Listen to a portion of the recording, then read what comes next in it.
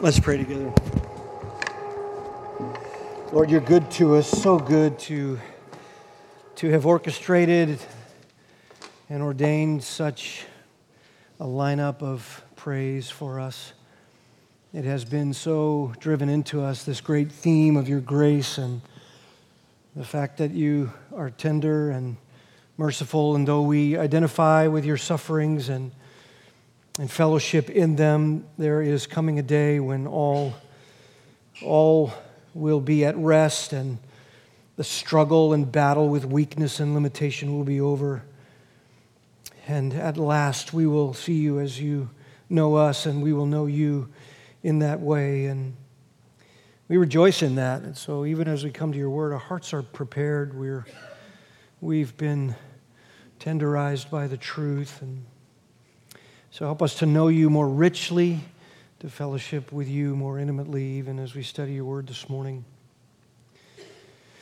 And we lift this up to you in your Son's name. Amen. Oh, it's good to be back with you. Thank you for your prayers, for a little bit of a time out of the pulpit that was unexpected. I had, as you know, a little surgical procedure, but whatever they did, they seemed to be able to put me back together. So if the top half of me falls off over there, just come and put it back on, and we'll keep on going. But no, it's been great to see the other guys in the pulpit and listen on live stream, and it's just a delight to be fed in my heart from the Word of God. Take your Bibles, if you would, and let's go to the 11th chapter of Luke. Luke's Gospel, the 11th chapter, and of course a very important section for us and real familiar to all of us. In fact, we could say this morning and for the next 3 weeks we're going to go to school on the subject of prayer as taught by the Lord Jesus, as taught directly by the Lord.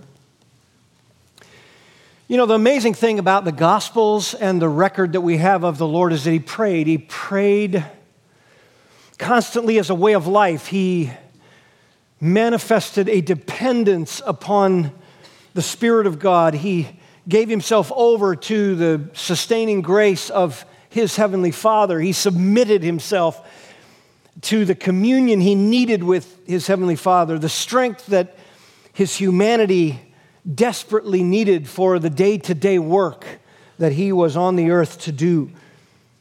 He filled His life with prayer.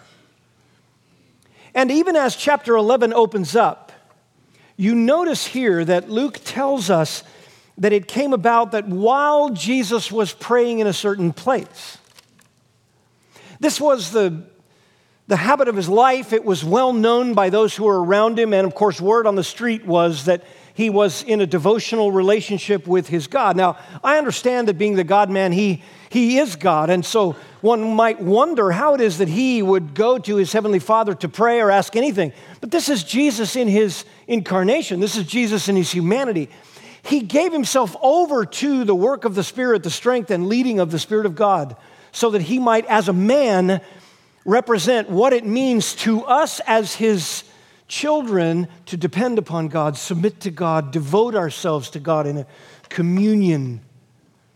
It requires trust and faith, devotion and communion, and desire to be one with our Lord. This was the habit of Jesus' life. In fact, so much so that the writer of Hebrews says in Hebrews 5, verse 7, during the days of Jesus' life on earth, He offered up prayers and petitions, even with loud cries and tears, to the one who could save Him from death. And He was heard because of His reverent submission. This was the Lord. This is what prayer was like. I mean, you take a record of Jesus' life and it's just all over the Gospels. Sometimes He even communed with His Heavenly Father all night long. We saw that in the 6th chapter of Luke, verse 12. One of those days, Jesus went out to a mountainside to pray and spent the whole night praying to God. There were things on His heart, burdens that kept Him awake, tremblings of soul that mattered to Him. And He went. That's how it is sometimes for the believer. You want to depend upon God. God throws you into a whirlwind of turmoil and struggle and pressure, and suddenly you find yourself not able to rest, not able to sleep. You find yourself trembling and needy. Mark 1:35, very early in the morning, while it was still dark, Jesus got up and he left the house and went off to a solitary place where he prayed. It was sometimes all night. It was sometimes in the early morning. It was almost always spoken of as related to a significant burden. Luke chapter 3, 21 and 22, when the people were being baptized, Jesus was baptized too. And as he was praying, heaven opened. I mean, it was a serious thing, the commissioning of his ministry, the beginning of his work. Whatever God's given you to do, whatever ministry he's given you to do, prayer should become the beginning of it, the permeation of it from start to finish, but certainly at the outset. Luke 6, 12 to 13, one of those days Jesus went out to a mountainside to pray. And when morning came, he called his disciples to him and chose 12 of them. He spent the whole night praying because he was the next day going to choose the men who would grab the mantle. Important. Luke 9, once when Jesus was praying in private and his disciples were with him, he asked them, "Who did the crowd say that I am? And then who do you say that I am?" He wants to affirm that the faith of the disciples was in him because he was just about to tell them, hey, they're going to take me and the chief priests and scribes are going to kill me. Matthew 14:23, right after he had fed miraculously fed the large crowd, it says after he dismissed them, he went up on the mountainside by himself to pray. Why? Because they were intending to take him and make him king by force, some military, some political king. He needed to pray and ask God to protect and keep him from being thrust upon into some political battle when he needed to focus on the work of redemption and go to the cross. He prayed over meals, Matthew 14:19. He took bread and gave thanks over the special worship meal of the Passover, Luke chapter 24 says. When he needed rest and clarity of mind, when crowds were around him and he wanted to hear them and he had to heal their sicknesses, he often withdrew, Luke 5 says, to lonely places and prayed. Why? He needed rest and he needed clarity of mind. So many people, Mark 6 says, were coming and going. They didn't even have a chance to eat. And he said, come with me by yourselves to a quiet place. Let's get some rest. I need clarity of mind. I need to pray. I need to get sustenance from the Lord. And he needed fortitude, courage. He was God, but in his humanity, he had the same limitations we have. And he needed to pray to his God that he would have energy, respite for energy. It says in Mark 6, 34 and 35, when Jesus landed and saw a large crowd, he had compassion on them. They were like sheep without a shepherd. And so he taught them many things. And by this time it was late in the day. His disciples came to him and said, this is a very remote place. It's already very late. And after leaving them, he went up on the mountainside to pray. Even after a full day's labor, he was burdened. It was on his mind. He needed strength. And of course, you know when he was tempted, the beginning of his ministry, when Satan tried to disqualify him for this great work of redemption, Jesus prayed. And just before going to the cross, you remember he told his disciples in the garden, you sit there, and he went over a ways, and his soul was deeply troubled, and he prayed over and over again so that he wouldn't fall into some sort of gripping limitation in his humanity and his human will and become stubborn against the cross. He was wanting to go to the cross. He even told the disciples, you pray that you might not be tempted. And you remember they fell asleep. And he had to say to them, couldn't you just pray an hour with me? He prayed for the advancement of the gospel. Luke 23, he said, Father, forgive them. They don't know what they're doing. This is while he was hanging on the cross. He is praying. And then he says, Father, into your hands I commit my spirit. And he gave up his last breath. This is his prayer that the work of redemption would happen, that the Father would forgive based upon his sacrifice. He even prayed in front of the disciples, Lord, take care of the ones that come to me by faith. Take care of all those who come to me by faith through their witness. Preserve them, protect them, make them one, and bring them home to glory so that they can look at me in all my glory and be filled with what I want them to be filled with.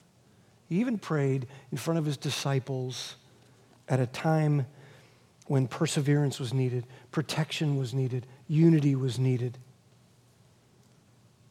He filled his life with prayer.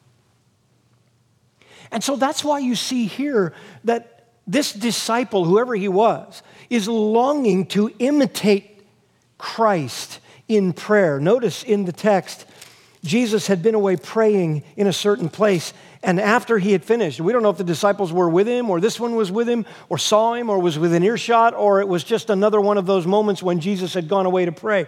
But after he'd finished, that's marked out by Luke. It's marked out by Luke because he is demonstrating here that a disciple who sees that kind of habit of prayer in the Lord himself, then we want to know. I don't want to blow this. I don't want to come up with the wrong habit. I don't want to see prayer wrongly. I don't want to treat it cheaply. Teach me, Lord, what this is about.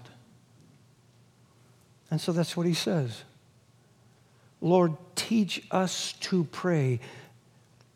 Just as John, speaking of the Baptist, the ministry of John the Baptist, just as John, your forerunner, taught his disciples. Now you'll note that the text doesn't give this disciple's name, but since Jesus had already taught a pattern of prayer, you remember on the Sermon on the Mount, Matthew chapter 6 records that. Since that was already taught, we might assume this guy wasn't there.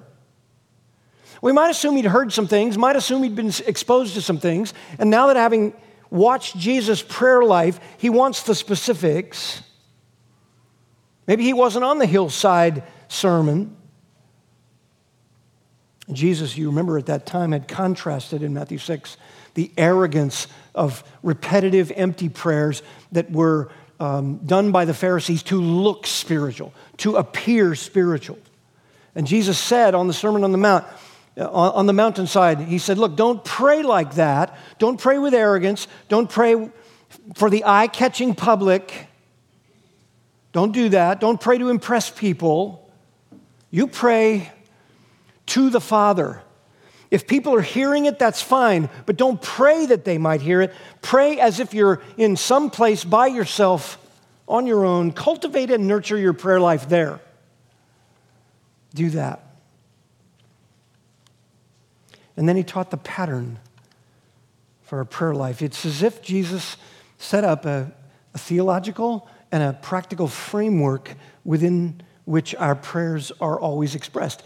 Variety of kinds of prayer. Rushed in, sudden burdens thrust before God. Prayer that we don't even understand the gist of, Romans 8. Other prayer that's systematic, like the Apostle Paul, who had lists of people to pray for. Other times we do it publicly and corporately. A variety of dispositions and times and places of prayer, but a general framework of themes seems to be what Jesus set forth that first time he gave instruction on it, and he does a similar thing here. If you grew up a Jew in Israel, you knew about rote Jewish prayers. If you'd been a disciple of John the Baptist, maybe this guy was. John the Baptist taught his disciples a pattern of prayer, it seems, as is indicated here. Maybe even certain terminology that was theologically rich and important to say. Maybe John the Baptist taught that. And this disciple is watching Jesus' prayer life, and he wants to make sure it's not cheap. And he's drawn to Jesus' prayers. Notice he says, after he had finished, I just started to think about this, and of course, they'd watched him, they'd heard him, they'd listened to his terminology and his expressions. They'd no doubt become familiar with the certain passion that Jesus expressed when he would pray. So who wouldn't be drawn to the prayers of Jesus? I mean, it wasn't so much big words or eloquence that was beyond human eloquence. It was probably that Jesus prayed very simple, very clear type terminology. What was impressive, what captivated people about Jesus was that when he would speak, or in this case, when he would pray, there was a tone, there was an ethos, there was a reverence, there was a humility, there was a theological depth clearly presented. It had practical implications once you heard it. There was a unique selflessness in his pleading for other people, even if it costs him time and energy and rest and his own resources. There was a selflessness that people heard in his prayers. There was an insightfulness about spiritual issues, so that when he prayed for people and needs, he wasn't just using filler language. He really went after it and brought it before God in all its specifics. That was captivating. There was such a compassion for needy people. And likely, we might even say absolutely without a doubt, if you heard Jesus pray, you would have been captivated by the eternal undercurrent of it. He just had an eternal perspective. As I said, it's not as though your prayers have to be gilded with sophisticated or fancy words, just genuine expressions from the heart that made prayer what it is. And so these disciples knew that, and this disciple, he is enamored. He's taken. And he knew that prayer is defined by the Lord. So he says, Lord, teach us to pray. You define it. God defines prayer. We don't define prayer. We don't define its motives. We don't define its uses. Traditions and religions do not define prayer. God defines prayer. He defines its theological content, its practical usage, its necessity, its frequency. God defines those things. And the disciple here seems to have been convinced that God defines prayer and says, Lord, teach us to pray. And he's even convinced that prayer was essential because as John taught his disciples to pray, there was this ongoing now understanding that a mentor took disciples aside and taught them right prayer, taught them to avoid the cheapness and selfishness that we tend to turn prayer into. There was a disciple here convinced that prayer is essential and must be passed down.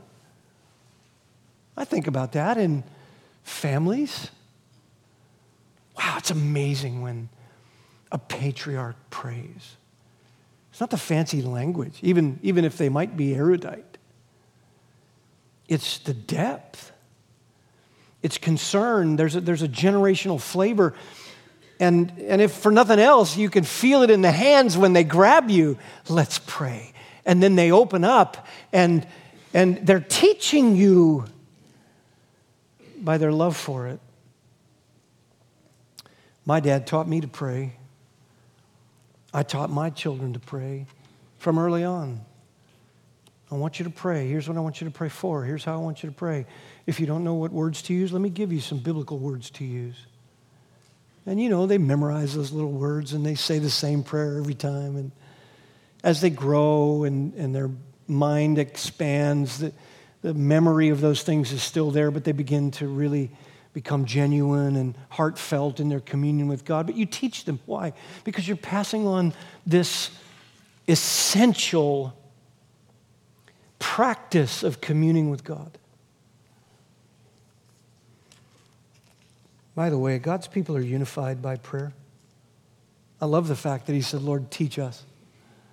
Teach us so that we pray like you, all of us. Disciples are more unified by prayer. The body of Christ is many members, but we're one body. We have one head, Jesus Christ. We have one faith, one Holy Spirit, one ultimate life purpose. And we're mutually built up in our faith, and we're drawn together in unity when we take all our cues from the Lord on everything we live for and in everything we do. And prayer, by the way, is no exception. The church has often memorized prayers. The Lord's Prayer, it's often sometimes called the disciples' prayer. It's probably the most familiar language, prayer language, across the board, all over the world. The church has often memorized prayers like that. They've often recited them together, written them down, and passed them down to others. And while reciting it might have its benefits, It's also true that praying through the Scriptures unites us, hearing others pray unites us. Just the genuine patterns of truth that course their way through the prayers of God's people, because that's what was on the heart of Jesus. That draws us together. So Jesus filled his life with prayer, just as we sort of move through an introduction here. The disciples long to imitate Christ in this. And for our purposes, as we study this prayer over the next 3 weeks, we'll say this, and you can put this down in your outline if you're keeping it. Redemption should pervade the heart of our prayers. Redemption should be everything that is the undercurrent of our prayers. It should pervade the very heart of our prayers. And we see that in this prayer that Jesus speaks as he's teaching them to pray. What he gives us here is a plumb line, a benchmark. It's not an exact set of words, or he would have said the same exact thing here that he said on the mountainside when the masses were gathered and the disciples heard him there. It's not wrong to recite the prayer, unless, of course, you have no interest in truly believing its truth, or repeating the prayer for you is nothing more than a tradition. That would be wrong. Jesus chides the Pharisees for reciting Jewish prayers with no heart. It would be wrong to recite even the Lord's Prayer if it's just an attempt to gain God's favor by praying lofty-sounding words. Maybe you grew up like that in your tradition. You just need to know that it would be sinful to recite the Lord's Prayer with no interest in believing the truth that you're reciting, and it's just a way to sort of badger the heavens in hopes that God will tire of your repetition and placate your needs somehow. That's not God. It would also be wrong to recite those things as a way to appear religious in the eyes of others. How terrible. To pretend to be talking to God in dependence and submission and humility and love and faith, while really all you're doing is puffing yourself up in front of other people. You could recite this prayer with a right heart,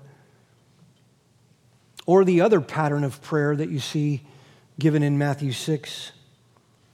But Jesus didn't give it as something to recite per se. What he's doing is he's setting forth vital themes and categories as the core around which our prayers, our multifaceted prayers, are wrapped. It's a pattern for our prayer life.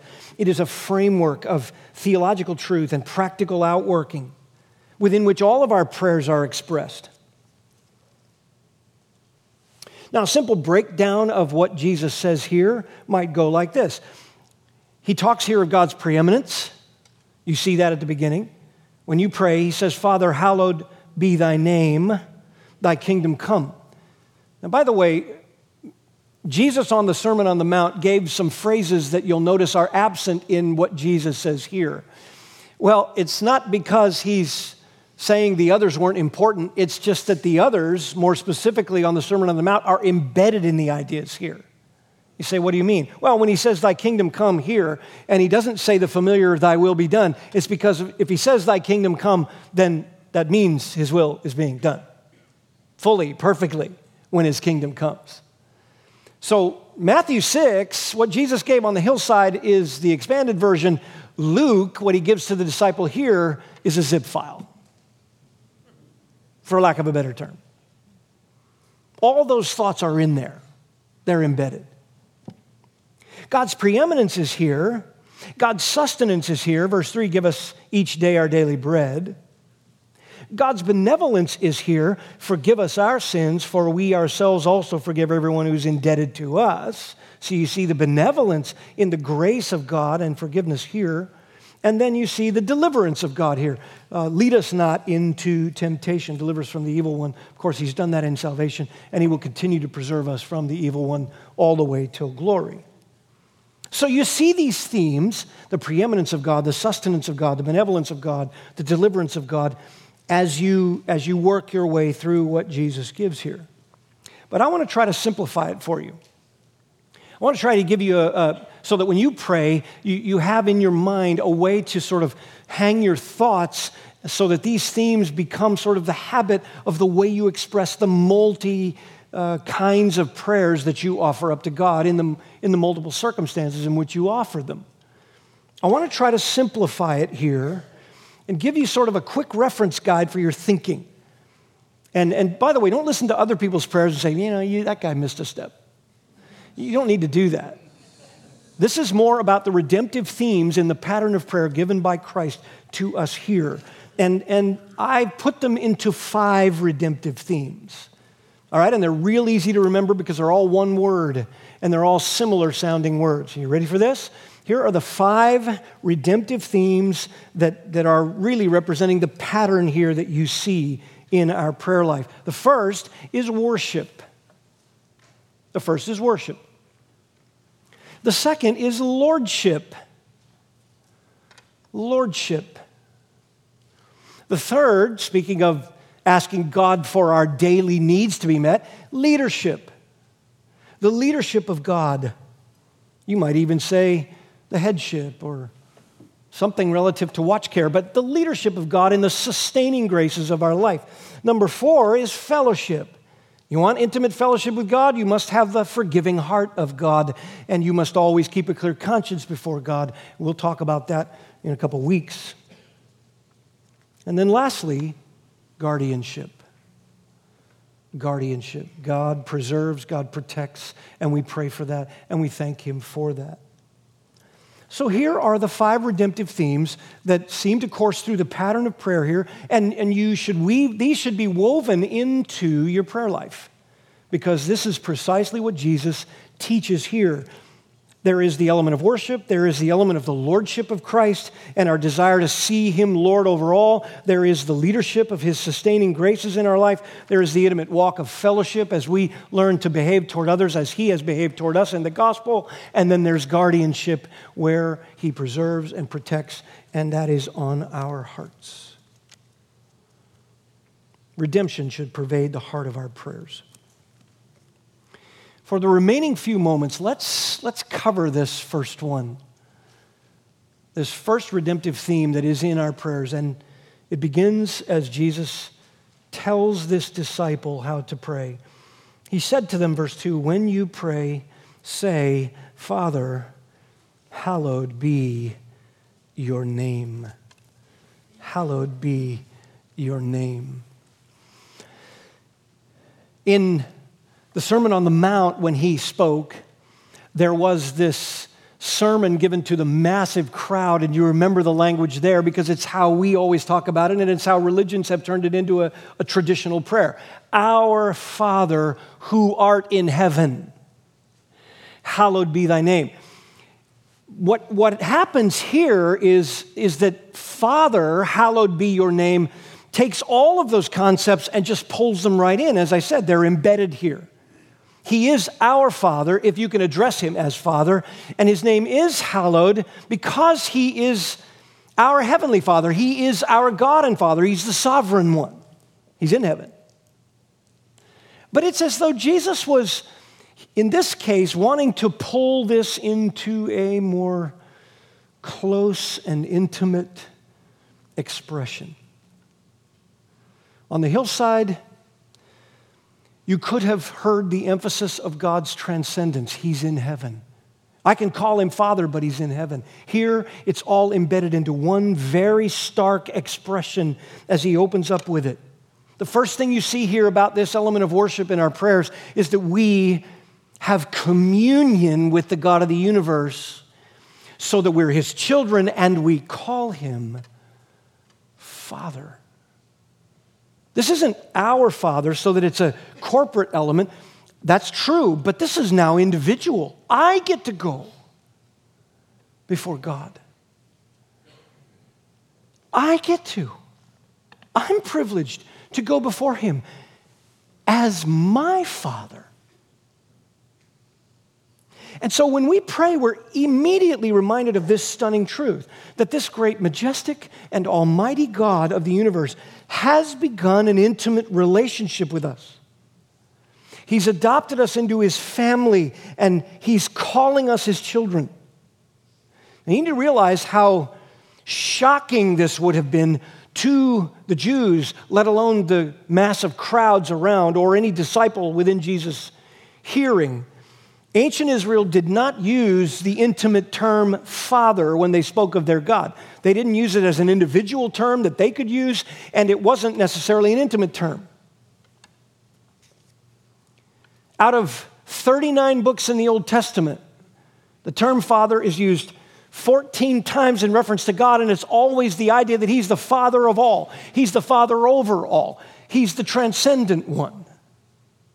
That's not a whole lot of usages out of 39 books, and certainly never did they say, my Father. They wouldn't say God is my Father. They wouldn't even take the covenant name on their lips because God was transcendent. He's sovereign.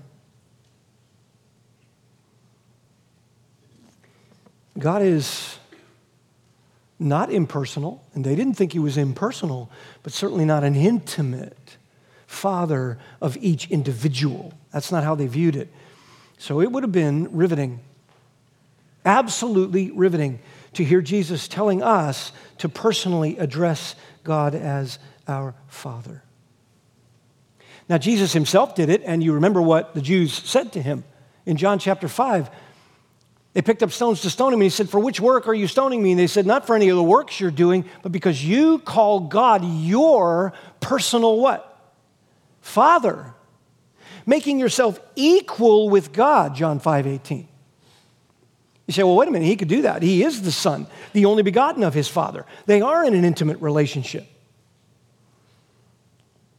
Yes. And so now you know Jesus' exclamation point here when He teaches us how to pray, and He teaches His disciple how to pray. When we pray, we address God as Father because in Christ we have become joint heirs with Christ of all that He's purchased. We have become His brother. We have been adopted into the family. We have the full privileges of the Son, the ultimate Son who earned all those privileges, bought all those privileges, purchased them, and gave them to us. Because Christ has an intimate relationship with the Father and we're in Christ, we now have that intimate relationship. We're not equal with God. We don't belong in that intimate relationship as sinners, but we're brought into it. When I pray, I go right into the presence of God and I say, Father, I don't fear approaching Him. I cower sometimes under my weakness. I don't like the fact that I'm sometimes confessing the same sins. And yet I'm reminded that because I'm a child of God and He's my Father, He is not saying, until you get your life right, don't ever talk to me again, get out of my face. He is saying, because you're my child, no matter your weakness or sin, you are part of the family. You are my son, my child, my daughter. You come to me. This is illustrated in your family life, isn't it?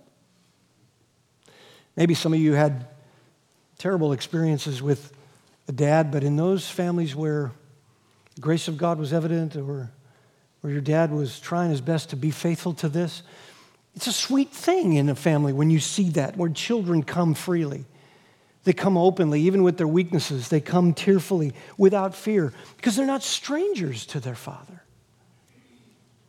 Look at Romans 8 for a moment, where I read earlier.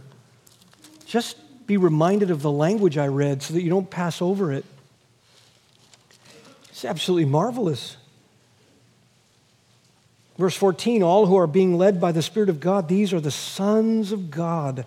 For you have not received a spirit of slavery leading to fear again, but you've received a spirit of adoption as sons, by which we cry out, Abba, Father. Listen, when Jesus says to the disciple, here's how I want you to pray. I want you to say, Abba. It's the same word. I want you to say, Abba. Abba, Father. What does that mean? My cherished dad. That's the idea. My cherished Father. My beloved, affectionate dad. My beloved, affectionate Father. That's the term. And if you're children, you're heirs also, verse 17, heirs of God, fellow heirs with Christ. So the Spirit bears witness that we're children of God, and we're pulled. We're pulled like my kids used to be pulled to me. They don't want a relationship cut off and severed from their father. Even if you had a bad experience, what nags at you all your life? I wished I could have had a relationship with my dad. I wished I could have had a better friendship with my father. I wished I could have pleased the guy. I wish I would have heard from him just once. I'm proud of you. All your life you can be plagued with that. God intended the power of that natural, free-flowing relationship. And when it's there, you don't fear. You come to him because he's your affectionate Father. And you're pulled to it, he says. You've been given a spirit of adoption which pulls you to the intimate relationship, even when you fail. I'll tell you this, you may not want to go to God and confess, but I'll tell you, it's such a sweet thing. Because there you are, sitting all by yourself in your little pity corner, and you don't really want to go to God. And what's happening to your heart? Ugh, I can't go that long without going back to God. He's my Father. He's my parent. And I know he's going to discipline me out of love to share in his holiness, never because I'm cut off. My kids sinned against me, but they didn't cease to become my beloved children. I would deliberately say to my kids, even when they were at their worst, I want you to know you're a delight to your Father's heart. Sometimes your sin is a pain and a grief, but you never cease to be a delight to your Father's heart. Why am I doing that? I want them to know exactly what God tells me. You're never severed from me. You should come. You're pulled to it, Romans 8 says. Beloved, affectionate, dear Father. That's the idea here. God pulls you in. And so communion is where prayer begins. Communion with the Father, wanting to worship him because he has redeemed you and adopted you into that communion. And then notice this worship extends to a humility. Notice you have a reverence here. Hallowed be your name. I love the fact that in our prayer life, these two redemptive themes go side by side in our adoration and worship of God. We are in an intimate, beloved relationship with God, and yet he is the holy God. He is the one who's set apart. And we are saying in our prayers, set yourself apart. Vindicate yourself. Extol your character through me and through redemption. Be in the exalted place where you belong. Set apart is your name. Sanctified is your name. Holy is your name. The name of God, by the way, is just an expression of all that he is and all that he's revealed to his people. It's a concept that is rooted in the Old Testament. Just listen to this. Isaiah 29, verse 23. When he sees his children, God says, the work of my hands in his midst. That is to say, when the people of God see in their children the work of my hands in their midst, they will sanctify my name. They will set it apart and say, I'm like no other. Indeed, they will sanctify the Holy One of Jacob and will stand in awe of the God of Israel. Look, when you see who God is, when you see his character set apart, well, your heart longs in prayer to say, set it apart. Set yourself apart. Make yourself known. Our pastor, Todd Murray, has taught us that in corporate prayers, hasn't he? When he's used the phrase, get yourself glory. I've loved that phrase. You taught me that phrase. Get yourself glory. That's this expression. Hallowed be your name. When you see the power of God and his character, you will vindicate his name. You won't make God more like you. Well, why don't you act, God? I would act. Why aren't you just, God? I would be just. Why aren't you fair in that circumstance? I would be fair. Why don't you stop that trial? I would do that. Well, of course you and I would. Because we're not yet fully sanctified and God is separate from us. God has to say to us, you thought I was altogether like you, Psalm 50. No. He's He's vindicated. He's high and lofty. And in your prayer life, there should be these woven strands of expression that say, tell us who you really are. Vindicate who you really are. Don't defend man. Defend yourself. I'll defend you. You're pure, you're righteous, you're majestic. This is God's heart. Ezekiel the prophet, chapter 36, verse 23, I will vindicate the holiness of my great name, which has been profaned among the nations, by the way, which you have profaned in their midst.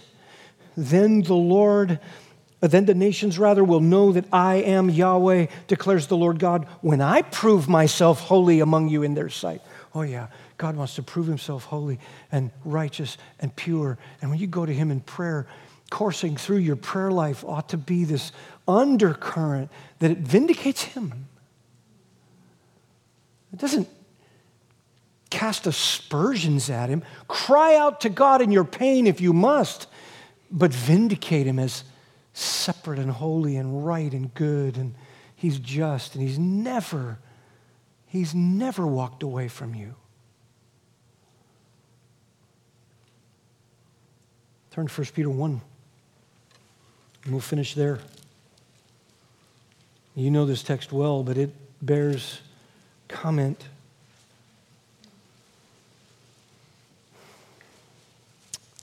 1 Peter chapter 1.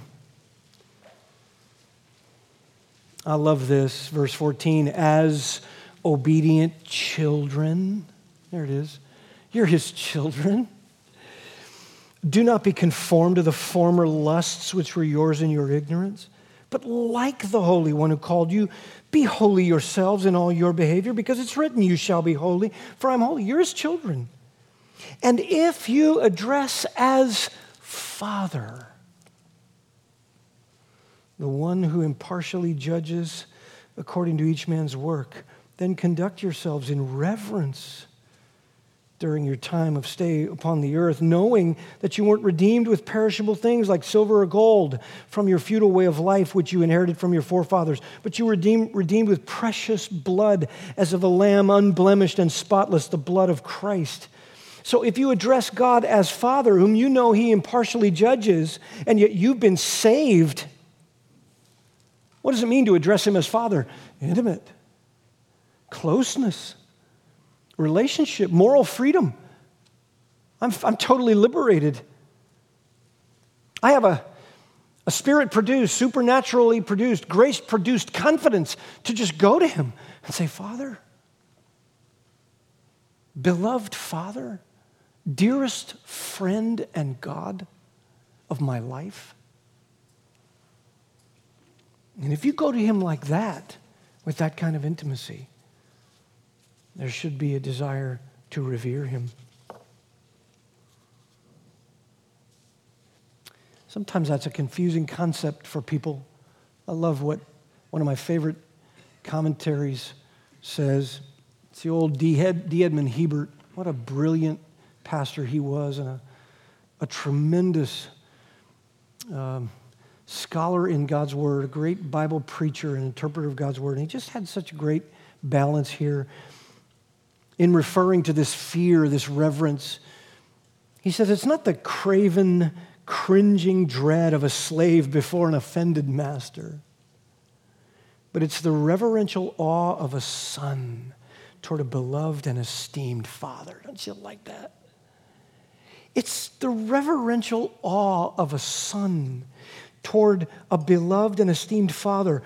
The awe that shrinks from whatever would displease and grieve him. Absolutely. Sometimes you could see it in your kids' faces. Sometimes it was in your countenance when you grieved your dad whom you loved. There's an awe of that role and that person, and you shrink from whatever would displease him. It's the mark, Hebert says, of a tender conscience.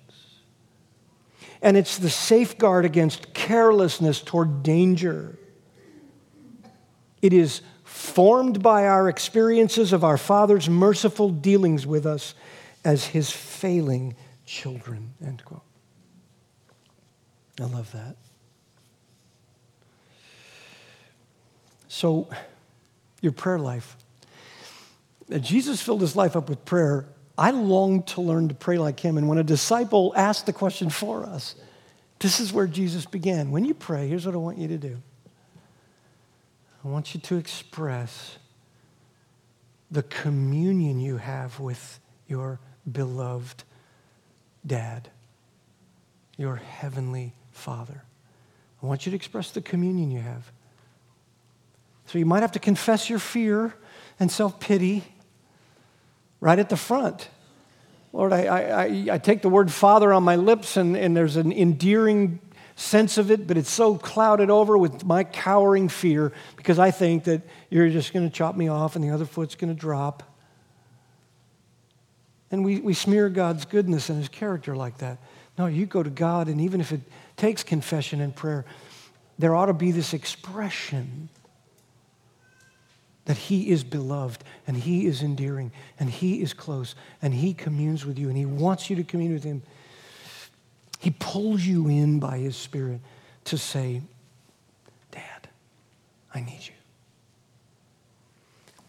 And then there's this reverence that says, you are hallowed, you are to be hallowed, you're separate, you're wonderful, you're beautiful, you're marvelous, you're holy, you're pure. Lord, don't allow me to defend me. Don't allow me to judge you. Don't allow me to put something on you that doesn't represent you. Help me to extol your character as fully just in everything you say, fully righteous in everything you do. And when you call me to pray, let the expression of my heart be that I acknowledge who you are and your character. Prayer begins with worship. All three of your prayers are expressions of worship. Next time, we're going to look at the second feature or part of this framework, and that's the lordship, which Jesus then follows with when he says, thy kingdom come. It's an absolutely amazing truth to permeate your prayers with. Let's bow together. Lord, how could we come out of your lesson in the school of prayer and express anything less than this marvelous reality? How precious it is to us that we can say, Father, and it means what you intended it to mean. We have been adopted into the family of God. We're sons and daughters. With full privilege, how can this be? And in that full privilege, you pull us in and you convince us and convict us and you draw us by your Spirit to that endearing relationship. And how often, Lord, our prayers have not expressed the vindication of your goodness and your character. We've complained against it so often. We've pled with you to remove some difficulty or trial or save someone whom we love, which we know you long to do as a saving God, but we complain about how long it takes, or we don't like the specific ways you answer, or we believe wrong things about you when we don't get the answer we like. Well, this is not to hallow your name. We actually should come before you and vindicate you right from the start. And we do that today, Lord, fully, completely, richly. And we humbly confess that we don't pray as we ought. We need the help of your Spirit, as Romans 8 says, to teach us to pray and to bring the implications of this, your great pattern of prayer, to our hearts. Help us to pray with a compelling passion driven by these truths, so much so that we don't become confident in ourselves or even eloquent in our speech, but just restful and believing, trusting and thankful and joyful when we bring our petitions to you. And so we ask for that, and that you would give us the daily sustenance we need and protect us and commune with us. May our prayers always be just permeated and pervaded with worship. And we ask it for your sake, for your glory's sake, the vindication of your name in your Son, Jesus Christ. Amen.